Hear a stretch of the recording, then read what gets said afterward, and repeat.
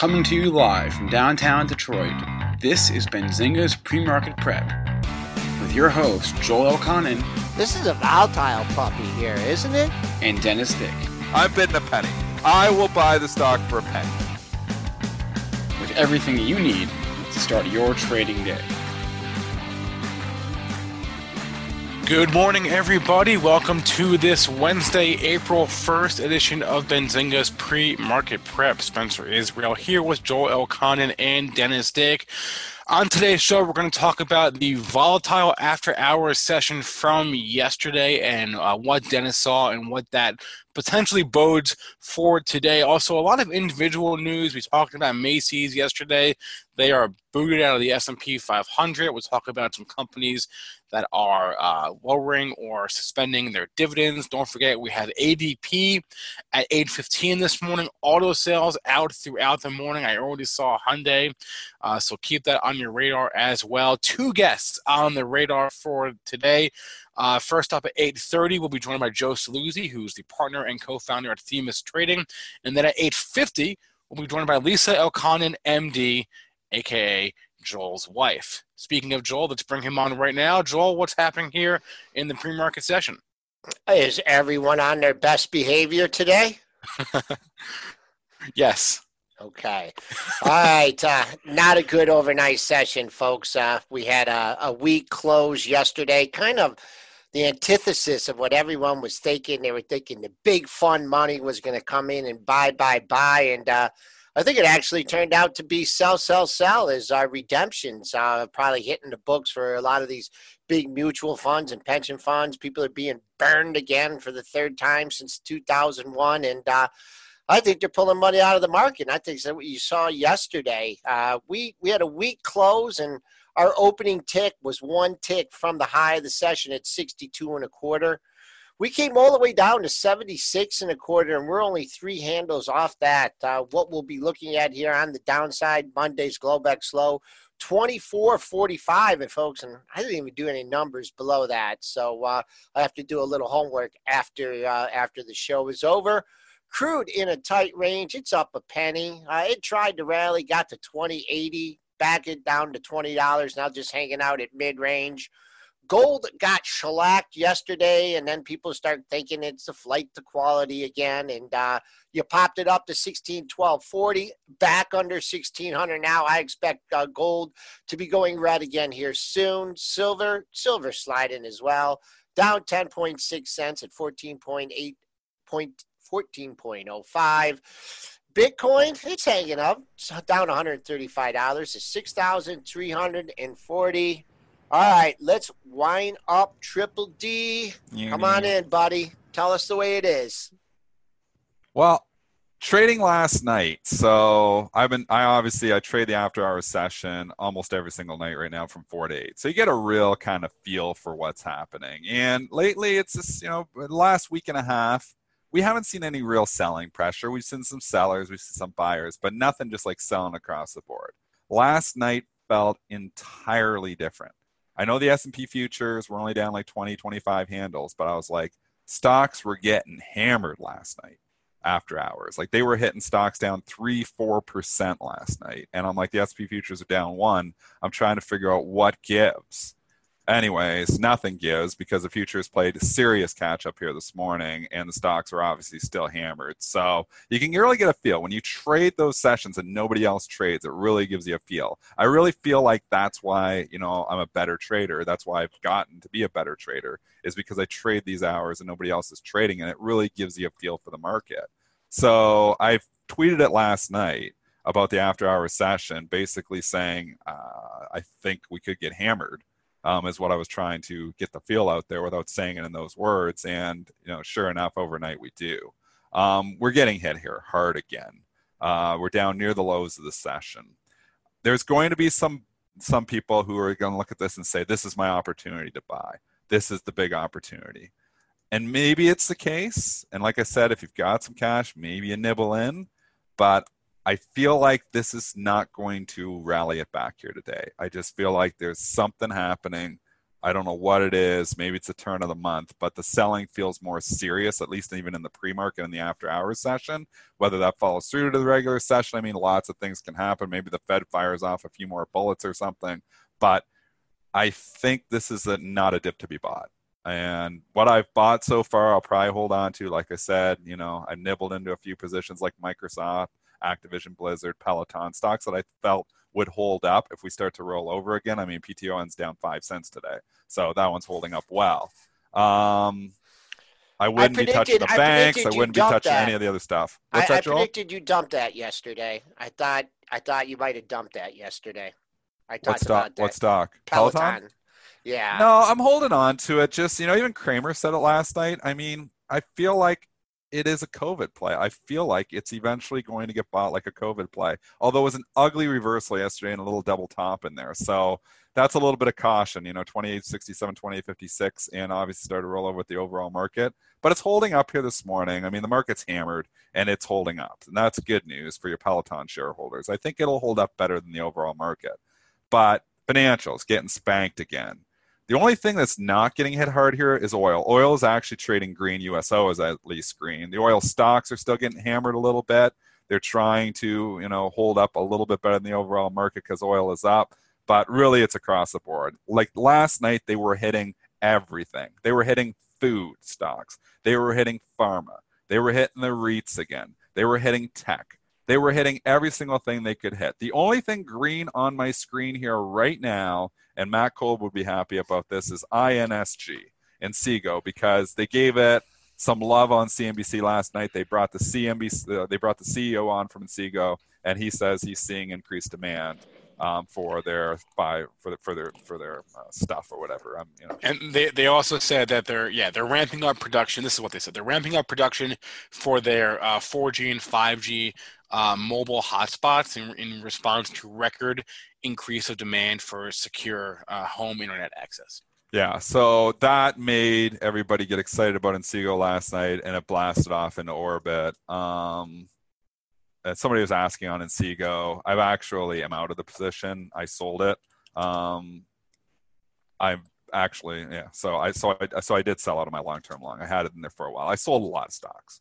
I mean, we know I sold a lot of stocks back in January, early February. We started to go down. I kept selling stocks in the rallies. I've sold a lot of stocks. I'm 80% cash on that long-term portfolio. So Inseego was one that I sold too. Nice pop here. Yep. It's a CNBC pop. It's a smaller play, so it could follow through. But let's go back to the overall market, and just what I'm looking at here is I just don't see anything really trading green here today. And that's a concern. We've seen stocks like Walmart hold up, stocks like Target. Those are red here this morning too. So they're hitting everything this morning. All right, just real quick on the Inseego, it's 682 is a big level. That's halfway back. The thing got 950, 960, then you went down to 391, 50% retracement there. I think it's important to understand. I just don't think people are going to be spending money. So I don't know where this 4G, 5G, I guess people are going to keep their cell phones is something they're going to keep. But as far as like broad-based rollouts of new things and everything, like the 5G, I think all that stuff is on hold. I just don't think, I think people are going to be tightening up their pocketbook. I don't know if Inseego, plays into, a lower cost carrier or, better. Well, they've got technology equipped for 5G. It's a small 5G play is what it is. Yeah. Matt Kolb's been talking about this one. Props to Matt Kolb. He's talked about this thing. He gave us this, and we've talked about it on the show. He was talking about this thing was $1.52. I originally bought this thing at $1.51. And I sold some at $3.50, and I sold some at $5, and then obviously I wish I would have. It went all the way almost to $10. But props to Matt. He was all over this play. It's still a 5G play. It's a smaller company. It got some love on CNBC, so maybe people are thinking, this is a COVID play too now. Make sure it follows through. Make sure it follows through to that pre-market high, which I mentioned. I mean, it hit the initial news took it to 750, and then they took it down $1. They took it down $1.50 to $6. So, I mean, it's had a good move. If you really want to see this fly, and you got a pair of highs at 752, not 752. Actually, the pair of highs, I see 3 highs at 7.25 and then 770. That was the end of February. That's big resistance. Let's see if we can plow through and get over $8. I'd love to see that for shareholders of Inseego, INSG. So, Dennis, you were saying that you're not really sure, what's going on. You just know that they're selling, it all changed last night. The last 6-7 after-hour session I had traded, I didn't see mass selling across the board. Some stocks get hit, some stocks going up, kind of like a little bit back to normal, which made me think like maybe the bottom isn't. Get those thought process. Last night changed everything for me. It makes me think that the bottom is not in, and we are going to eventually test those lows sooner than later, I think. And maybe it was the White House comments that spooked the market. That's what I was going to say. How much of it you think is the White House comments? We did have Fauci said these numbers a couple days ago, and then obviously got said on the press conference last night again. I'll let the listeners know, whoever wasn't listening, what was said and what spooked the market. Trump, pretty somber yesterday after hours, and the official estimate from the White House is that the virus could kill 100 to 240,000 Americans. And that those are official. They even hesitant to. You said they gave those numbers a few days ago. It's true. Fauci had said, but he's been hesitant to give hard numbers. I think this might be the first. These might be the first hard numbers we've gotten. It's a scary number because you look at the world as estimates. I mean, you look at the world deaths so far, and I think it's 40,000. So you're like, how in the hell do you get to 200,000? Well, just look at the U.S. deaths. U.S. we're at 3,800 deaths right now in the U.S. So they're saying it's going to go up. Not even tenfold. They're saying 20-fold from here, which it's just the math, right? I mean, they're doing the math, and this is what we've talked about, in the exponential, curve here, and trying to flatten the curve, and and the problem is, which a lot of people are saying, is the curve didn't get flattened quickly enough, and people aren't dying on day one. People are dying, you can say, right now the U.S. death rate is 1 or 1.5%, but people aren't dying on the first day they're diagnosed. They're dying, like Scott Gottlieb said last night on CNBC, 3 to 6 weeks after they're diagnosed. So that's why, I've always argued, I know Nick Shaheen's been on here arguing that, well, we don't know. When we look at the cases, there's way more cases out there that we don't know about. So when you look at these deaths and you put it over the cases, that the death rate's going to end up being a lot less. But the other factor that I've been arguing for a long time is that, it's kind of like they're not using the right denominator at all. Because what I would look at if I was doing the denominator is I would look at the recoveries. But they don't talk about the recoveries because people, if you get diagnosed on day one cases, then all of a sudden, it's going to help your numbers as you get these more cases. There's only so many deaths because people haven't, have been sick enough yet to have actually died.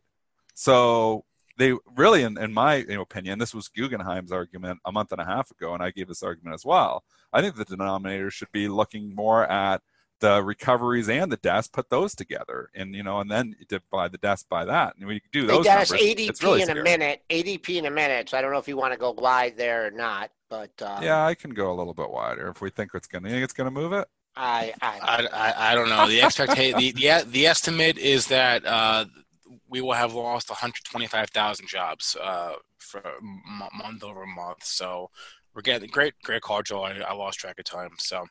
We're getting the number we'll keep an eye here. on this. Okay, anyways, I just don't want you to get picked off.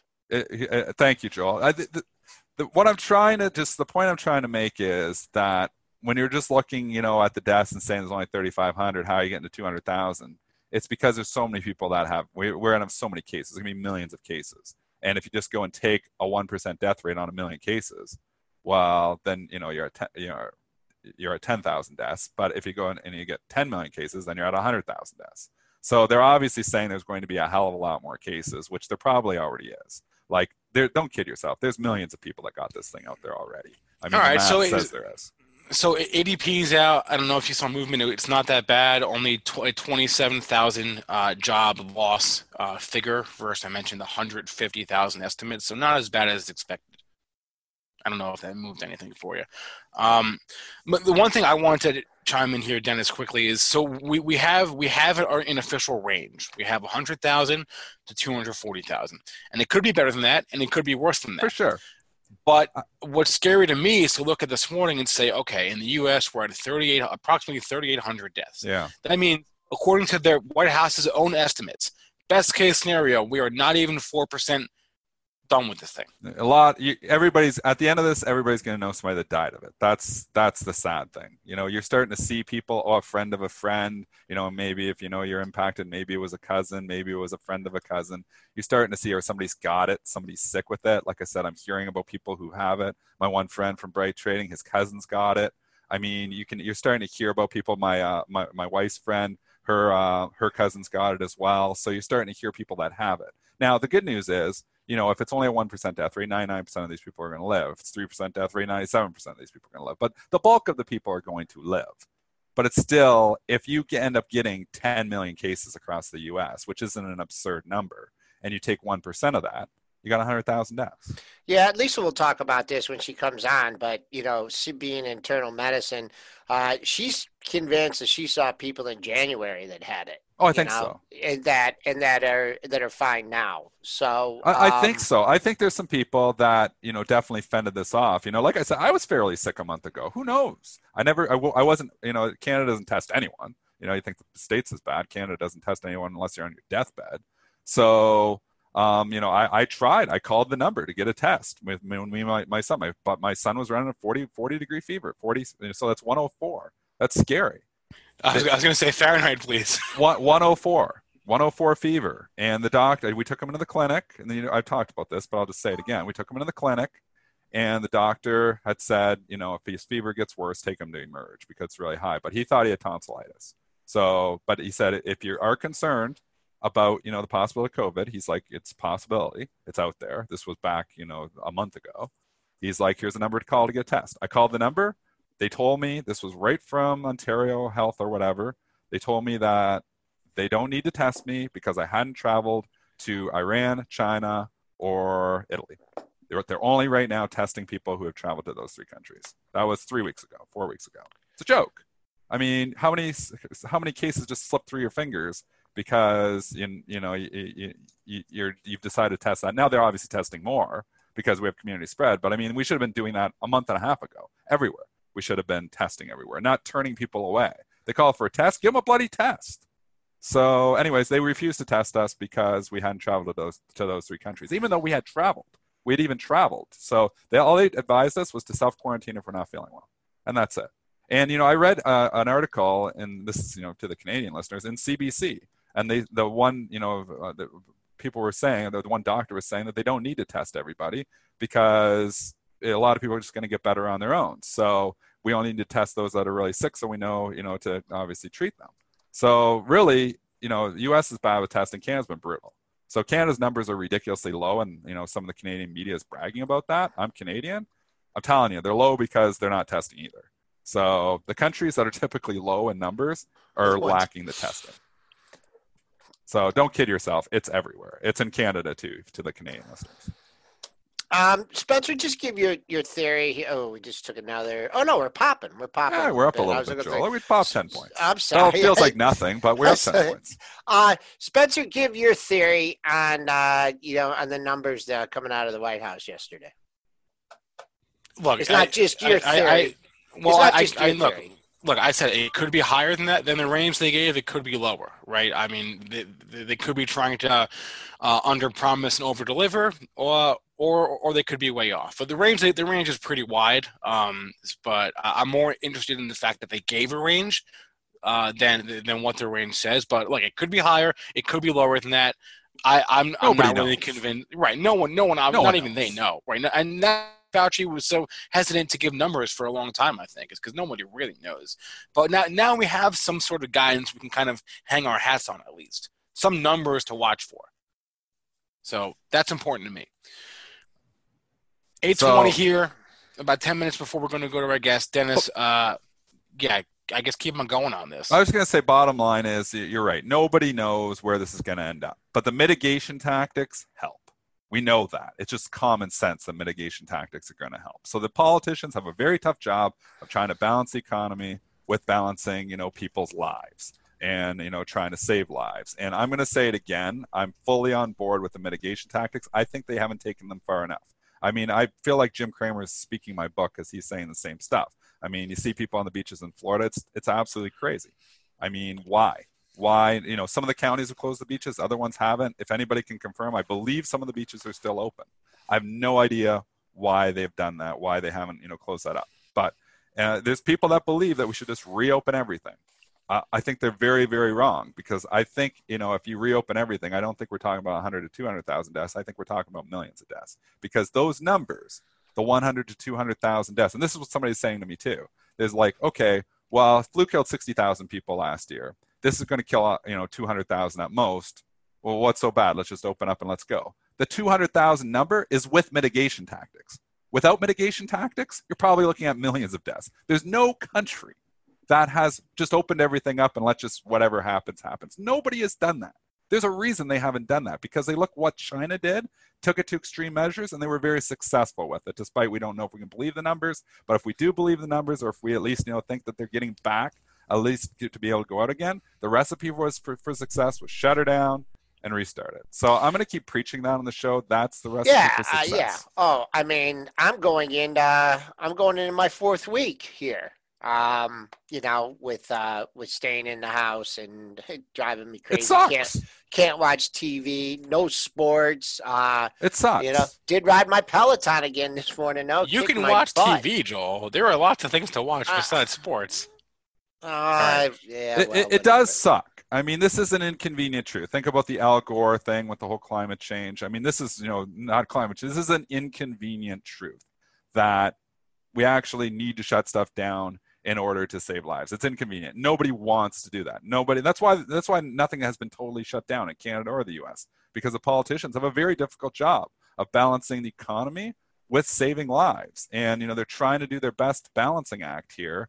It's difficult. It's a difficult job right now as a politician for anyone, for Trudeau, for Trump, for everyone right now. It's a very difficult job to do, to balance the saving lives against, closing these businesses and killing businesses. But the problem with the markets is we don't know how long this shutdown is going to be. I mean, if it's a month, the markets are probably going to bounce back from that. If it's 2 months, the markets can probably bounce back from that. If it's 6 months or 8 months or 10 months, we don't know the length of this here yet. If it's anything more than 3 or 4 months, there's going to be a lot of businesses that are in serious trouble.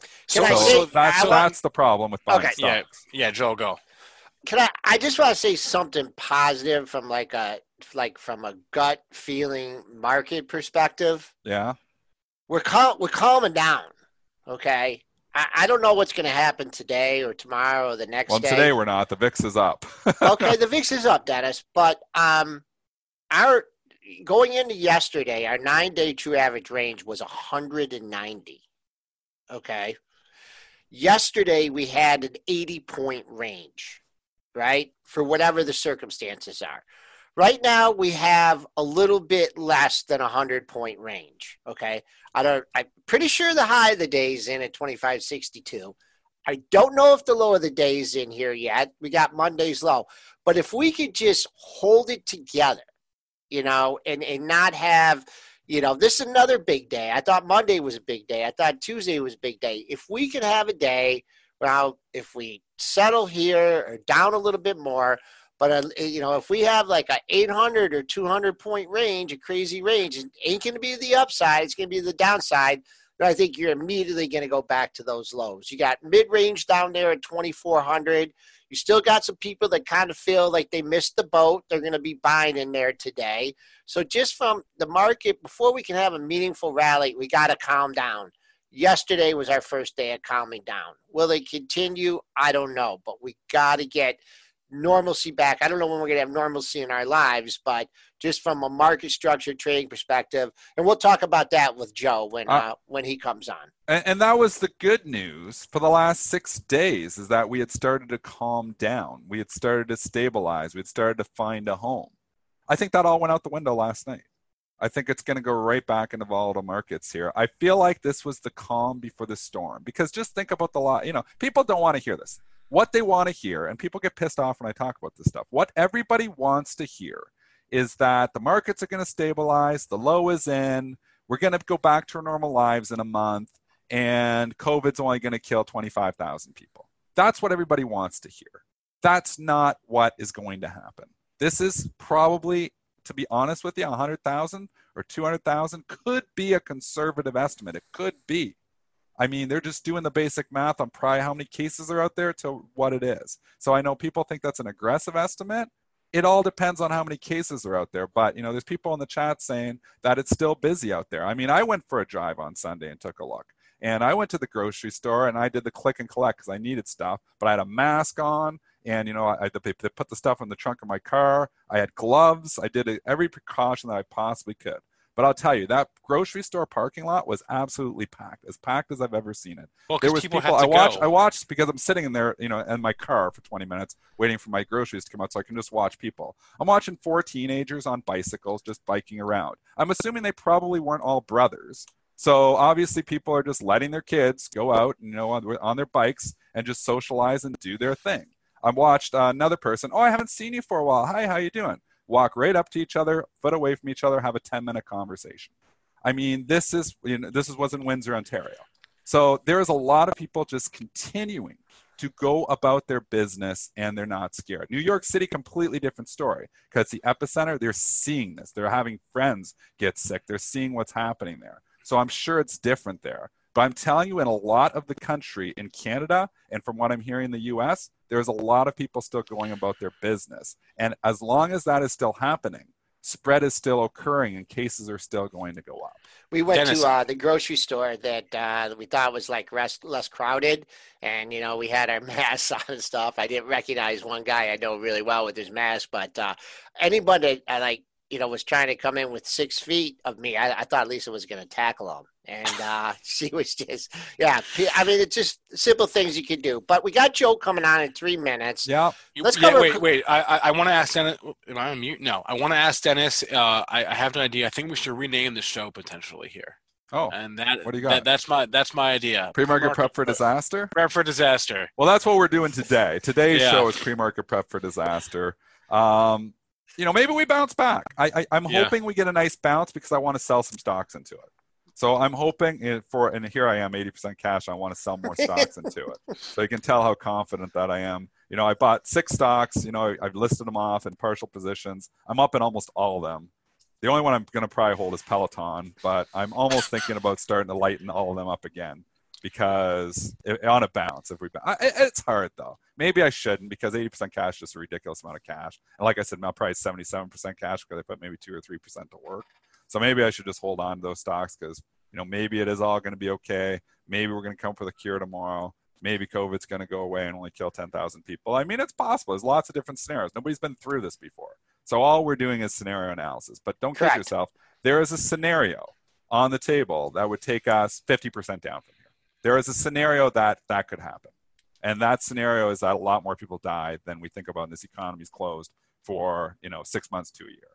I think in that situation, the stock market falls in half from where it is. I have some good news to share also. That's just one scenario, though. I don't want to say, I'm not saying that's going to happen. I'm just saying there's a scenario that can happen. What's your good news? All right, Joel had some good news. I have some good news. So on Friday, we got Chinese takeout, and this is my fortune. You ready? Oh, we love fortunes. A confidential tip clues you in to a great financial deal. Huh? There, that's what it says. You can read it. Confidential tip clues you into a great financial deal. Ready? What's that tip? I don't know. We give on PreMarket Prep, but I'm ready for it. I think Dennis gave that at the end of January. Oh, it's too late. Yeah. The fortune was a month too late, 2 months too late. Damn. All right. Well, I'm still waiting for my confidential tip, nonetheless. All right. Let's bring on our guest here. Sure. Joe Saluzzi is the partner and co-founder at Themis Trading. He's our market structure guru here. Joe, good morning. Good morning, gentlemen. How are you? We're hanging in there, Joe. Hanging in there. Yeah, same here. Are you still going to the office, Joe, or are you now? We are fortunate in that we have half of an office here. So our office is in our own hometown here in Chatham, New Jersey. So we got 3 guys in, and then we have 3 or 4 working from home just to split it up a little bit. But so far, from our perspective, we're business as usual here. What are you seeing out there, Joe? Like, because where I am, I'm obviously Canadian, and I've been talking about Windsor, Ontario, and half the people seem to be going about their normal business, which seems ridiculous. I've seen pictures of the beaches in Florida. Half the beaches are closed, half of them are packed. And then you see pictures of New York, and it looks like a ghost town. What about where you are in New Jersey? Is there still some people going about their business, or is everybody No. bunkered down and not doing anything? I mean, we're in the suburbs, right? So almost about an hour west of New York City, and it is dead. There's nothing out there. Okay. Nobody's out, nobody's walking. Main Street is no cars. There's as if nobody's here. Sometimes obviously during the day, like everybody else, see people walking around, but it is really super quiet, and people taking it very, very seriously here. There's no question. And it's because probably where you are, being so close to New York, that obviously your area is hit harder, and it gets different areas where it's different from country to country, because we keep talking to people in our chat room, and some people are saying, oh yeah, I'm in San Francisco and it's locked down here, there's nothing going on. And then other people, are saying, I'm at the beaches in Florida and the beaches are packed. So, to talk about, in the chat too, guys and ladies, if your area is busy or not, because we're trying to get a feel for what the whole country looks like. So Joe's saying in his area that it's very quiet, and that's what we need to do. Yeah. We need to have this lockdown so we can stop the spread, flatten the curve. Every morning I pass by the commuter train station. I drive by at about 7 o'clock, 7:15, and usually when I drive by, it's just packed to the brim. You can't get a parking spot in there. There's one car in there. There's been one car there for the last couple of weeks. So that tells you something. Yeah. Everybody. I mean, there are a lot of people. There's a lot of Wall Street folks around here that are working from home. So there is a lot of that, and you can do a lot of this stuff from your house, which is good. And I think a lot more people are getting used to doing that stuff. But they're certainly taking it seriously. So talk about your clients, Joel, and you don't have to tell anybody specifically. Now, obviously, this market has been, an impressive sell-off in March, a nice bounce towards the end of the month. What is your institutional flow telling you? Are people nervous, or are people starting to get more comfortable? It's been busy, I can tell you that. It's been super busy, lots of volumes, obviously on the street, 16 billion or so average a day compared to 6 billion before the pandemic started, right? So, and what we've been seeing is, I would say, both sides. We've got buyers coming in, maybe nibbling around existing positions. We've got some that are blowing out losers. We've got your typical, programs coming through. More volume, certainly, but a lot of, certainly not panic. I don't see any panic. I see, which is what I expect. I mean, we work with professional money managers. I wouldn't expect them to be panicking, and they're not. And they're prudent, and if they see, something that they like, they may want to go out and buy a little bit more. But it's, it's trading. So I don't see anything other than higher volumes, but I see normal style of trading at this point. What about the market structure here? Talk about, what you're seeing. What I'm seeing from my end, I'm obviously on the prop end of it, is I've seen actually everything hold up pretty well. I mean, I haven't seen a lot of flash crashes, no liquidity. I mean, I feel like the markets have actually functioned, as, obviously nobody likes them going down, but I feel like the functioning of the markets has actually held up pretty well. I would agree on a technical standpoint or a mechanical standpoint in that, systems have been robust.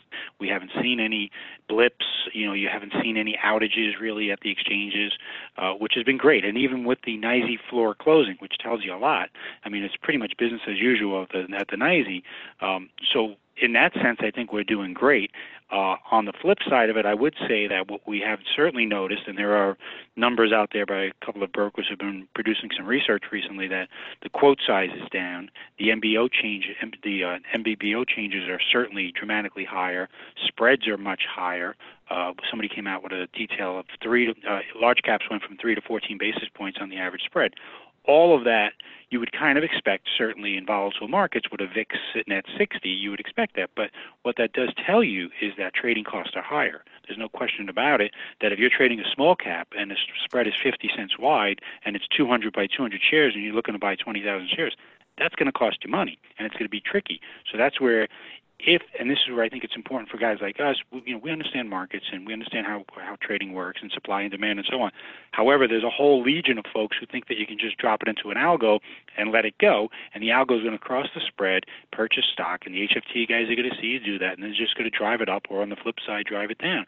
So if you don't know how to trade in a market like this, you got to get your ass handed to you. That's just the way it is. But if you do know how to trade and you're patient and you watch it, you know what you're supposed to be doing, and you're watching the tape, and you're using supply and demand, you can do a much better job for your clients, and that's what we're seeing here. Joe, you don't have any responsibility for protecting your clients' assets, right? They put their own orders in, and you simply execute the orders for them, right? That's correct. We execution only. We have no prop trading at all here. Okay. All right. Little off topic here, but I just wanted to get your opinion on the consolidation in the brokerage industry. Right before all this happened, Schwab and TD Ameritrade, and then E-Trade and stuff, and I don't know. I just thought it was just absolutely horrible timing. Just give your comment, on the brokerage firms, how they're holding up, and just about the consolidation and the timing of the consolidation in the brokerage space. Mm-hmm. Yeah, I mean, timing is, you want to find the top of the market. I think you can pretty much find where those mergers happened, right? Coincidentally, I don't know. But I think free trades have certainly come into play here. Now that, a lot of these guys all went free and they followed that Robinhood model of, zero cost commissions, that's, I think, driving more folks retail-oriented into the markets, which could be a good or a bad thing. I mean, you're going to get whipsawed in a market like this. And if you think all of a sudden you're going to buy that bounce and it's going to be a V-shaped bounce, and all of a sudden you get, boom, you get a morning like this when the S&P futures are down 100, it's not easy. And if all of a sudden you think it's like a FanDuel account and you're betting on sports, and instead you're trading stocks, that's not going to work, okay? That's not what this is about. This is not a game. And I think that's one of my fears here, is that free trading will make this into a game. And you watch how quick you're going to lose that money. It'll, right? So, Dennis, how many times can you make 10 good trades in a row and then all of a sudden one goes haywire and there she goes? And if retail doesn't understand that, you could be dragging in some I don't know. That's one thing that certainly concerns me. When it comes to the brokerage firms, they obviously saw a cost synergy, and somehow they can make some money off of it. They're making more money on payment for order flow now, even with free trades. So the amount of trades, the volume has gone up substantially. Even though they're getting zero, they're selling all of that flow and getting rebates from either market makers or exchanges. So they're doing pretty well here. Joe, I'm not asking for investment advice here. I'm just asking for perspectives of people of different ages, because we have younger people that listen to the show. We have millennials. We have some people that are protecting their long-term portfolios as well. I mean, you have a group of investors that are a little bit older. They've been through the internet bubble, that have been the financial crisis, and now this. The motto of the market and the theme of the market is the market always comes back, and it has, right?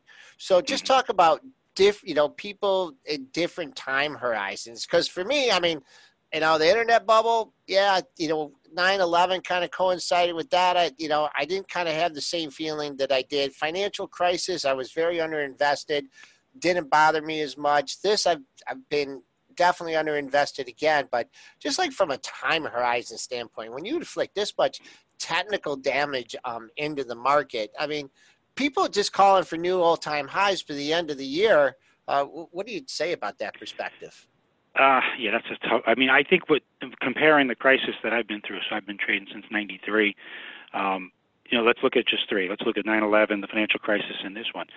The 9/11 was certainly different. Right, that was an event, and the way we rallied around the country, and I think it was brutal, obviously, but we did rally back because people saw it wasn't as open-ended as the financial crisis and this one, and I think that's the word to use. This is an open-ended crisis where we don't have a result. We cannot model, earnings. We can't see the end yet. There's no light at the end of the tunnel, which is exactly the way the financial crisis was, in that every day we'd walk in and we'd say, okay, which bank's going to fail today? Remember the list of how many bank failures? I was always going around. We're up to 900 bank failures now. We're worried about FDIC insurance. What's going to happen with this? Where is that going to bleed into next? And that's where you are now. except that instead that was isolated as a Wall Street problem. And most Americans, if you weren't invested, you didn't even feel that. You didn't see it. You're like, okay, those are those Wall Street guys. They're losing money, not realizing that we were potentially on the edge of a Great Depression there. But this one is different in that it's affecting everybody, right? More so Main Street than Wall Street. And it's it's extremely volatile. And again, we have no visibility into the end. Therefore, you can't model anything. You can't predict earnings. You can't come out with a PE ratio that you think is fair. There's no way to value this thing. So when you put folks put a target at it, I say, how the hell are you coming up with your target? I can't value anything right now until we start to get above the curve, right? And we start to say, okay, where is this thing going to end? What are we looking at in the fall? And then you can start to model. But right now, I don't even see how you can model anything. I agree with you, Joe. I know you can't model Jack right now, but how do you feel about this market going into today? Like what is your feeling? This one was probably expected, and I think, and Dennis, you've been looking. I've seen your tweets as well, and I think this one where, anybody who thought it was going to be a V-shaped bounce was mistaken. Obviously, it's not going to be a V-shaped bounce, but this is, coincidentally, right after month end, we're getting a bang in the morning here. Anticipated. Look at the news yesterday, right? Obviously, a lot more. The warnings were higher from the government. There's all sorts of negative news coming out. There is some positives. Obviously, the Fed being back there, the potential infrastructure bill that they floated yesterday, more stimulus. That's kind of offsetting some of the downside. But no, I think that this is to be expected. You're going to get these markets suck, right? When you get down, if you haven't even opened and you're down 1,000 points on the Dow, right, or 100 handles in the S&P. Tough to trade. So, over the last week, I thought the markets were much more stable, right? They were easier to trade. You kind of had a better feel for it. And now we're back to that, a week ago kind of mentality. So kind of expected it, but don't like it, of course, but, could create some opportunities depending on what you're looking to do. What do you think of the trading halts? Like we've had, obviously the limit up, limit down, but what I've kind of found, weird was the SP futures obviously got the 5% halt overnight. And then if we go down more than 7, then they halt the overall market. And it's funny, in some of these instances, we've seen, the stocks trading the pre-market from 4 a.m. right up till 9:30. And then we open at 9:30 and we're below that level and they just halt the whole market for 15 minutes. What are your thoughts here? Is that helpful, these halts that we've had? I think we've had 3 of them so far. Is that helpful or what are your thoughts? That's a good question, and I think they certainly need to be more consistent, in that the futures markets are being regulated by the CFTC, and obviously equities and options are being regulated by the SEC, and there is that differential between 5 and 7%. So yeah, remember there was a couple of mornings where we saw the spiders trading at down 7-8% in the pre-opening, and the futures were halted. So you had that inconsistency, which you really don't want. You want to have at least have them. If one halts, they all should halt, and I think that maybe they'll kind of after this is said, and we haven't experienced these types of halts before, right? So I think they'll probably look at that later on after this is all over and say, hey, we should probably come up with some sort of joint plan here between the two regulators and make this thing consistent. When it comes to intraday halts, I think they were meant more for the, when you have that sharp drop out of nowhere, right? God forbid another terrorist attack happens or something like that, and you drop 7%. That's when you really want that halt, because you want to have say, hey, hold on a second, let's take a break here. The machines are gone haywire, and like I was talking about before, algorithms don't stop, right? Algorithms will look for volume, and a lot of them will be POV or participation of volume algos, and they'll just keep going, and they'll cross the spread, and they'll bang, and they'll go market, and there she goes, and you got a down 7%er. So in that sense, I think they're good.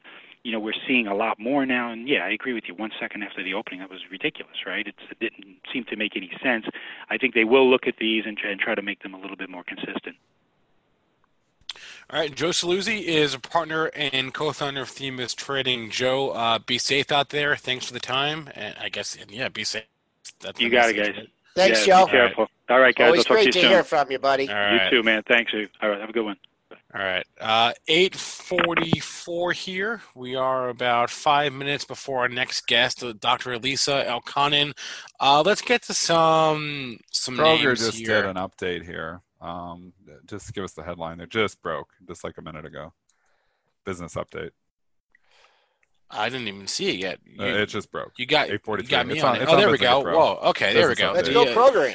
Yeah, the first quarter, Kroger expects first quarter identical sales, excluding fuel and adjusted EPS, to be better than the annual growth rate that they previously provided in the guidance for the full year. So first quarter sales are going to be better than their previously issued guidance. Got a little pop fuel there, and then now it's coming back in. So I have bought this in the long-term portfolio, so I do have this stock here right now. Bought it because I felt like it got back to a support level where I was comfortable with it, and I also felt like it would hold up better in the event that the market collapsed. So the only reason I did that was a little bit diversification in my portfolio. So the business update was not good? It popped on it. It seemed okay. It was good. But you know what this market does? It rallied a little bit up to $30, and then they just sold it right back off. So this market just doesn't. Yeah, so it's still we're 3 minutes after the headline, so it's still bouncing around here a bit. So we'll have to come back to it, and maybe after. We're climbing. We are climbing this wall of worry here, Dennis. We are slowly rallying here. I don't know. I think we see mid-range here at 25.15, and you got to think. I hope we do, because you know what? I'm going to sell those stocks that I bought. Okay, because maybe not Kroger. What happened when we opened in the 2400 handle on Sunday night? Remember? No, that seems like a long time ago. Okay. I got this goldfish memory going in the market. So you went to 24.45. It was the weekly pivot, and then you ended up adding 200 points at yesterday's high. So that's just a one scenario analysis. And then another thing here, with the market coming in, these ranges are coming in, all right? The big swingers, the guys that were, programming trades for 50, 60, 70 points in the S&Ps, they're dialing things down now. So they're not looking for as big a ranges. So let's say they brought this shorted at 26.10 yesterday. Well, they're only looking for, instead of looking for 70 points, they might be looking for 40 points. So I think that market dynamic is coming in, and also people that are targeting buys, maybe looking here. I think we're going to have a little bit more of a seesaw day than going straight down a couple thousand points or rallying up and going green on the session. That's the way it feels right now. Of course, everything can change when the real liquidity comes in here. Okay. I got to go and hunt my wife down here because my kids are attacking me. So I'm going to be back in 2 minutes with you. Okay. This is All right, I always work from home, so I should be better on this, but a better system. This is normal for you. Yeah. So Hey, this Dennis, is, I should have no excuses on this, but I got to go deal with my kid Get here. back, because back in 2 minutes. I'm going to be back for Lisa. I don't want to miss Lisa, so I'm going to be back in 2 minutes. All right. Hey, okay. Dennis is going to leave and come back. Joel, someone in the chat mentioning ticker O, Realty Income. We haven't looked at this one yet for a while here. And whoa, what a few days. What a few days. That was part of our it had the rally, you mean? Yeah. Since Friday. Man, I just don't know what they own. I just don't know what red people are paying. That's just one, it's just hard to say. I'd be careful. Alternative, the lower interest rates obviously is good, and people would be investing in these REITs and stuff, but I just don't know what they own and what, in the retail sector. What did Raz mentioned? Agri Realty. What's the symbol on that? Oh, what's the symbol on that? Was it? It's some AGR or something. No, here. No. I don't remember the symbol that Agri Realty. It's a Michigan. It's a Michigan one. They got some 100-year leases. They got your Walmarts, your CVS's. It looks like they're going to be around for a while. So ADC is the ticker on that. ADC, and that got hit. See, I like that chart better. Look at it busting out over 65. If you feel like you want to own it or you're looking to see if it's going to hold, you hit, what did you hit? $38, and then you went to 60, 22-point move, 11, 49. It's below that. So, all right. So Renee in the YouTube chat says that O owns a lot of retail, including Walgreens and CVS. So, so Joel, why don't you bring on Lisa? here Okay. in a second, and it'll be just me and Lisa. We'll hang out, and then when Dennis comes back, he'll join us. But I have some questions for Lisa, so why don't you just let her get All on right. here All right. in a second. Oh, and Dennis is back. Look at that. Musical chairs on here. so I can see. Musical chairs here on PreMarket Prep for Disaster, folks. We are joined now by our second guest of the day, Lisa Elkan. And Lisa, good morning. Hi, Spencer. How's it going? How's it hanging? It's all right. It's going. All right. Lisa, we have some – first off, how are you holding up here? Thank you for all that you've been doing. I know you've been working like crazy the past few weeks, but how are you holding up? I mean, it's okay. It's a very difficult time for everybody, especially the medical community. And it's very sad. Yeah. Definitely share those sentiments here. So, like, what is your feeling right now about where we are in this crisis? About like how far we are into it? Yeah. I mean, we're just beginning, unfortunately.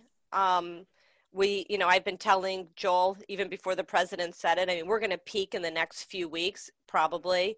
There's several states in our, country have not done the social distancing, stay at home.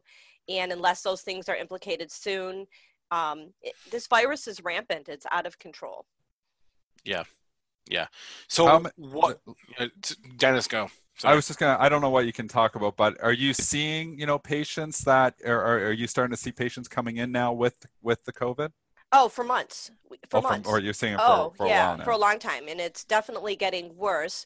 The problem is, and the biggest problem is the lack of testing initially, because if we could have identified people who had mild cases, then you could actually give them a reason to stay home and quarantine. It's very difficult to tell somebody when their wife is sick that the entire family needs to stay home and the husband doesn't have to work. And, I have a patient now.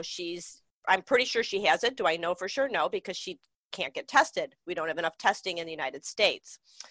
But so you still can't get the test when you want to get the test? No, not people who are not very high risk. Unless you are really about to be in the hospital or you're a healthcare worker, you cannot get tested. And even now, the testing is taking a good week to come back. And by then, most people are better. So it's hard to tell. A husband is going to work. He's working in sales. And the wife is at home. He's just spreading it. It's because we don't have the testing. We should have used the World Health Organization testing instead of trying to develop our own. Do you see it getting better? Have you seen like the testing improve? Because, we've got press conferences that are saying everybody can get a test now that needs to get a test. Are you seeing at least improvements? Are we getting to the point where we're going to be able to get tests? I mean, Abbott Labs is coming out with a 5-minute test. Do you think you're going to be able to get those tests and actually, get to a point where we can actually test the people who need to be tested? Maybe. I mean, so first of all, they are coming out with a test, but who's going to be using that testing? So for weeks, I've been complaining that we haven't been able to get personal, protective equipment. I didn't realize that after I'm calling the county, I'm calling the state, I'm calling hospitals, I'm calling our senators, I'm calling our representatives, I was preaching to the choir. Nobody has PPEs. So the only people who are going to be able to do testing are people who have PPEs at these testing stations. And if we do get those tests and we can do them in mass, it's going to be helpful. But unfortunately, we're about 4 to 6 weeks behind the ball, and we kind of dropped the ball on this, unfortunately. It will help, though. Yes, it will help. Lisa, what can you say with regards to various treatments that have been reported to have worked or helped? Tell us about what you've observed or what you can actually say that works to treat this thing. Well, there's nothing proven at this point that works. There are things that are being used on a compassionate basis. What I can tell you is after the president tweeted about the Plaquenil and Zithromax, there was a huge people were getting prescriptions from their doctors. Doctors were giving it to friends. And so then what happened is that the state of Michigan was almost completely out of Plaquenil. And so they, Lara and Barr, and there's going to be punitive damages for people who did this. So there has been some, use of it in the hospital, whether it should be used earlier as an outpatient. There's not enough studies to show that, and there has been some harm from it. But the supplies actually have been unfortunately depleted. Now, Plaquenil is also a drug that's used for people who have lupus and rheumatoid arthritis, and that is a maintenance drug for them, and they're having a hard time getting it. And so in terms of the other treatments, they're all under compassionate use or clinical trials. There's nothing proven at this point. What about the combo with the Z-Pak? Is that? That's what yes. So that's, again, a clinical trial. And so anything that has to be approved, they can push it. But right now it's only being used in severe cases, maybe it does have benefit earlier on, but until it's proven benefit, we cannot prescribe it. And now, actually, there's a big, at the pharmacy, the pharmacist won't even dispense it unless you have proven some type of rheumatological condition, not the Z-Pak, but the Plaquenil that needs it. Yeah. So the takeaway is just not readily available for most people. Correct. There's no treatment except for rest, stay at home, stay away. Yep. There's no treatment. Yeah. Lisa, so go ahead. Yeah. No, go Dennis. I was going to say, talk about the process. So, just somebody comes into your office, or I guess, maybe are you still going into that? First of all, do you still have to go into the physical office that's what my question was. Deal with, patients coming in that are obviously potentially have COVID? So we, about 2 weeks ago, stopped seeing sick patients in our office because we were unable to protect ourselves and other patients, which is very sad to have a doctor who can't see sick patients.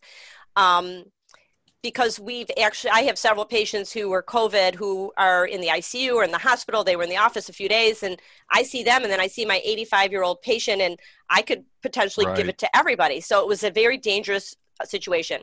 So in the last week and a half, we are doing virtual visits. So just actually, as of yesterday, Medicare is now also paying for phone visits, which we can do because a lot of elderly people can't get on their smartphones or computers to do a virtual visit.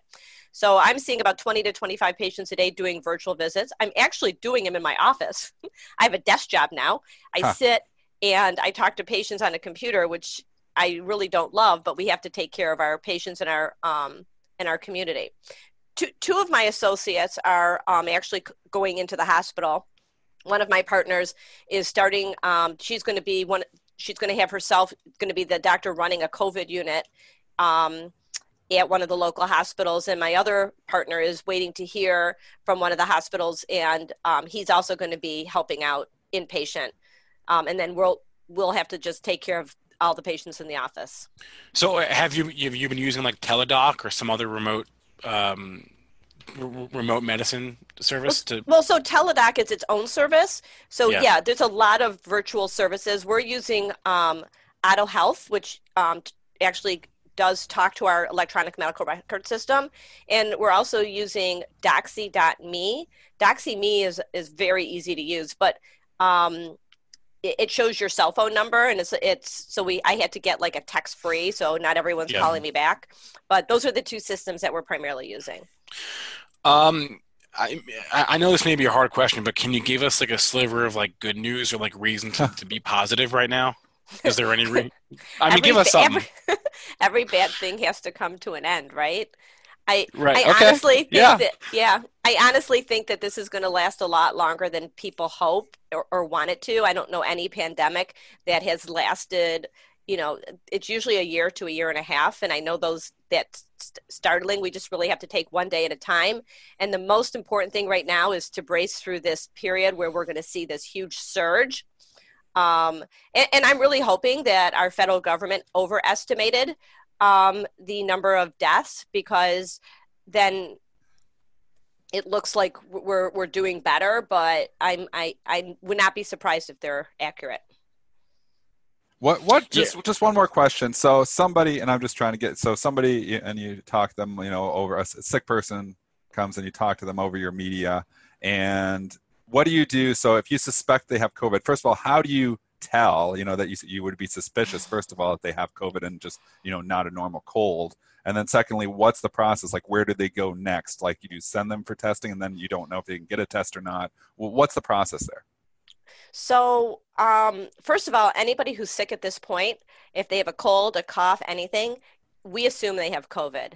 It Okay. is rampant. And I think that the numbers that you hear daily are probably 20 to 50 times lower. You can multiply them by 50 because, for every one person I have that actually was tested, I have 20 or 50 who are not tested. Oh, wow. But basically, they don't qualify in the state of Michigan for testing unless they're very sick. So if I suspect it, I have to tell them the person who's sick needs to stay in the room. They need to self-quarantine. So the CDC guidelines are from the week, minimum of a week, and no fever for 3 days, and resolution of symptoms for 3 days. So basically, if you have a mild case, the minimum a week in self-quarantine, but that means you're in a bedroom all by yourself. People are bringing you food, and you're not with the rest of the family. Now, the rest of the family has to stay at home and quarantine for 2 weeks from the first day of the onset of symptoms. So it's a pretty hard thing to tell people to do. Most people are taking it seriously, but again, I have people who went for testing and they're so sick, but they're not sick enough, so they're just sent home. That's scary.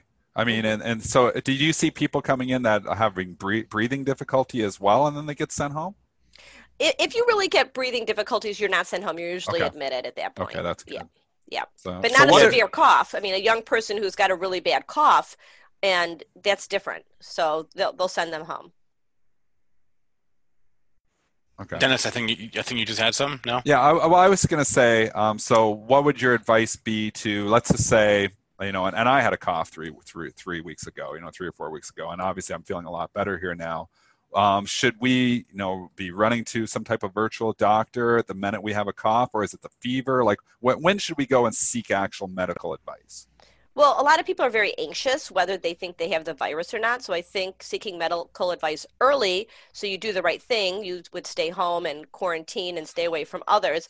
I mean, I think when people have mild symptoms and they're out in the community, they're the ones that are spreading it. But I think at this point right now, I think that if you go out shopping, you go to the store, you assume that every single person you see has coronavirus and you keep a distance from them. And you go to stores at off times, and you need to limit the time you go out. Go grocery shopping less, go to the pharmacy less, try to take bulk your visits altogether. Yeah, that's all good advice. Dr. Lisa Elkanen is Joel's better half, and we thank you so much for joining us, Lisa. I guess just thank you. Get some rest as best you can, I guess. But thank you I know you're working insane hours, and we appreciate it. Society appreciates it. Your patients appreciate it, obviously. So thank you, and stay safe. I hope you get through that. Stay safe. Yeah, it seems like you're healthy, so that's the best thing. Stay healthy, Lisa. We need you. Through this. We will. Yeah, we need you. We need you, Lisa. We need you. Stay healthy. All right. Thank you. Thanks a lot, Lisa. Bye. Thanks, Lisa. All right, that was really good. She didn't say a lot of positive things, but I still feel better after having spoken to her. Yeah, and I mean, maybe we'll bring some more doctors on. The show. I think this was our first doctor, was it not? Was this our first doctor? I'm official not sure doctor. We've had doctors of finance. yeah, but different medical kind doctor. Of doctor. I mean, it's Joel's coming back. Joel's left. He's done with us now. He's coming back in. There he is. He's got his Michigan shirt on. He's good. All right. Did everyone behave? We did. We took it easy. Everybody behaved. You know what? Even coin collector and everybody was nice. Everybody was nice. Yeah. I don't think there was any negative comments, Joel. And that might be the first guest that never got a negative comment. Everybody, because usually there's always a negative comment coming out of that chat from someone. We did get a few comments that Joel outkicked his coverage. Oh my God, they call it better half. I got a better 3/4. There's the best trade of my life. But you know what? That's nice. What's really hard? Everything's a trade to Joel. Yeah, just yeah. She can't trade me now for anything. It's just that for her perspective and the medical workers' perspective, this is really hard. I mean, this is, it's the heart of her job was going in, and she loves seeing patients and doing that. So let's, just follow the simple advice and get through it. And, we'll get her back on here next week or so and get an update. And this things rapidly change, and things can always change for the better. So we will see. I mean, the one big take I took from her too was, she thought it's just starting. And I mean, that's the issue here too. A lot of people think, okay, well, we're at 180,000 cases. We're getting towards the end of this thing. And from what she's saying, and what the math is saying, and obviously there's a lot more cases out there, and people are still getting sick, and it's still spreading here. So we are still in the early innings of the virus. Whether the market's priced it all in or not, nobody knows. But I mean, just be cautious when you're out there on the street. Like she said, assume the other person, any person with a cough, assume they have it, or any person out there, just assume they have it and try to keep your distance. I mean, that's the only way that you can avoid getting sick, is by keeping that distance. I think the social distance is so important. Okay, we went a few minutes over. This market's trying to rally. I don't know if it's going to be able to. I stepped away here. Just let me see what we did on this bump here. Since we made that low, the low of the session, 67.25, and we really want to see that hold. Monday's low was 44.5. We'll keep an eye on that. We bumped up 24.90. So let's get through 24.90. Mid-range on the sessions, 25.15. And let's see, I just kind of a creeper rally here. I don't know about in balances, Dennis. Was there anything there? They're to the sell side. They're not enormous. It's not like crazy, but they're definitely to the sell side. There's some big ones. Don't kid yourself. There's a few big ones out there too.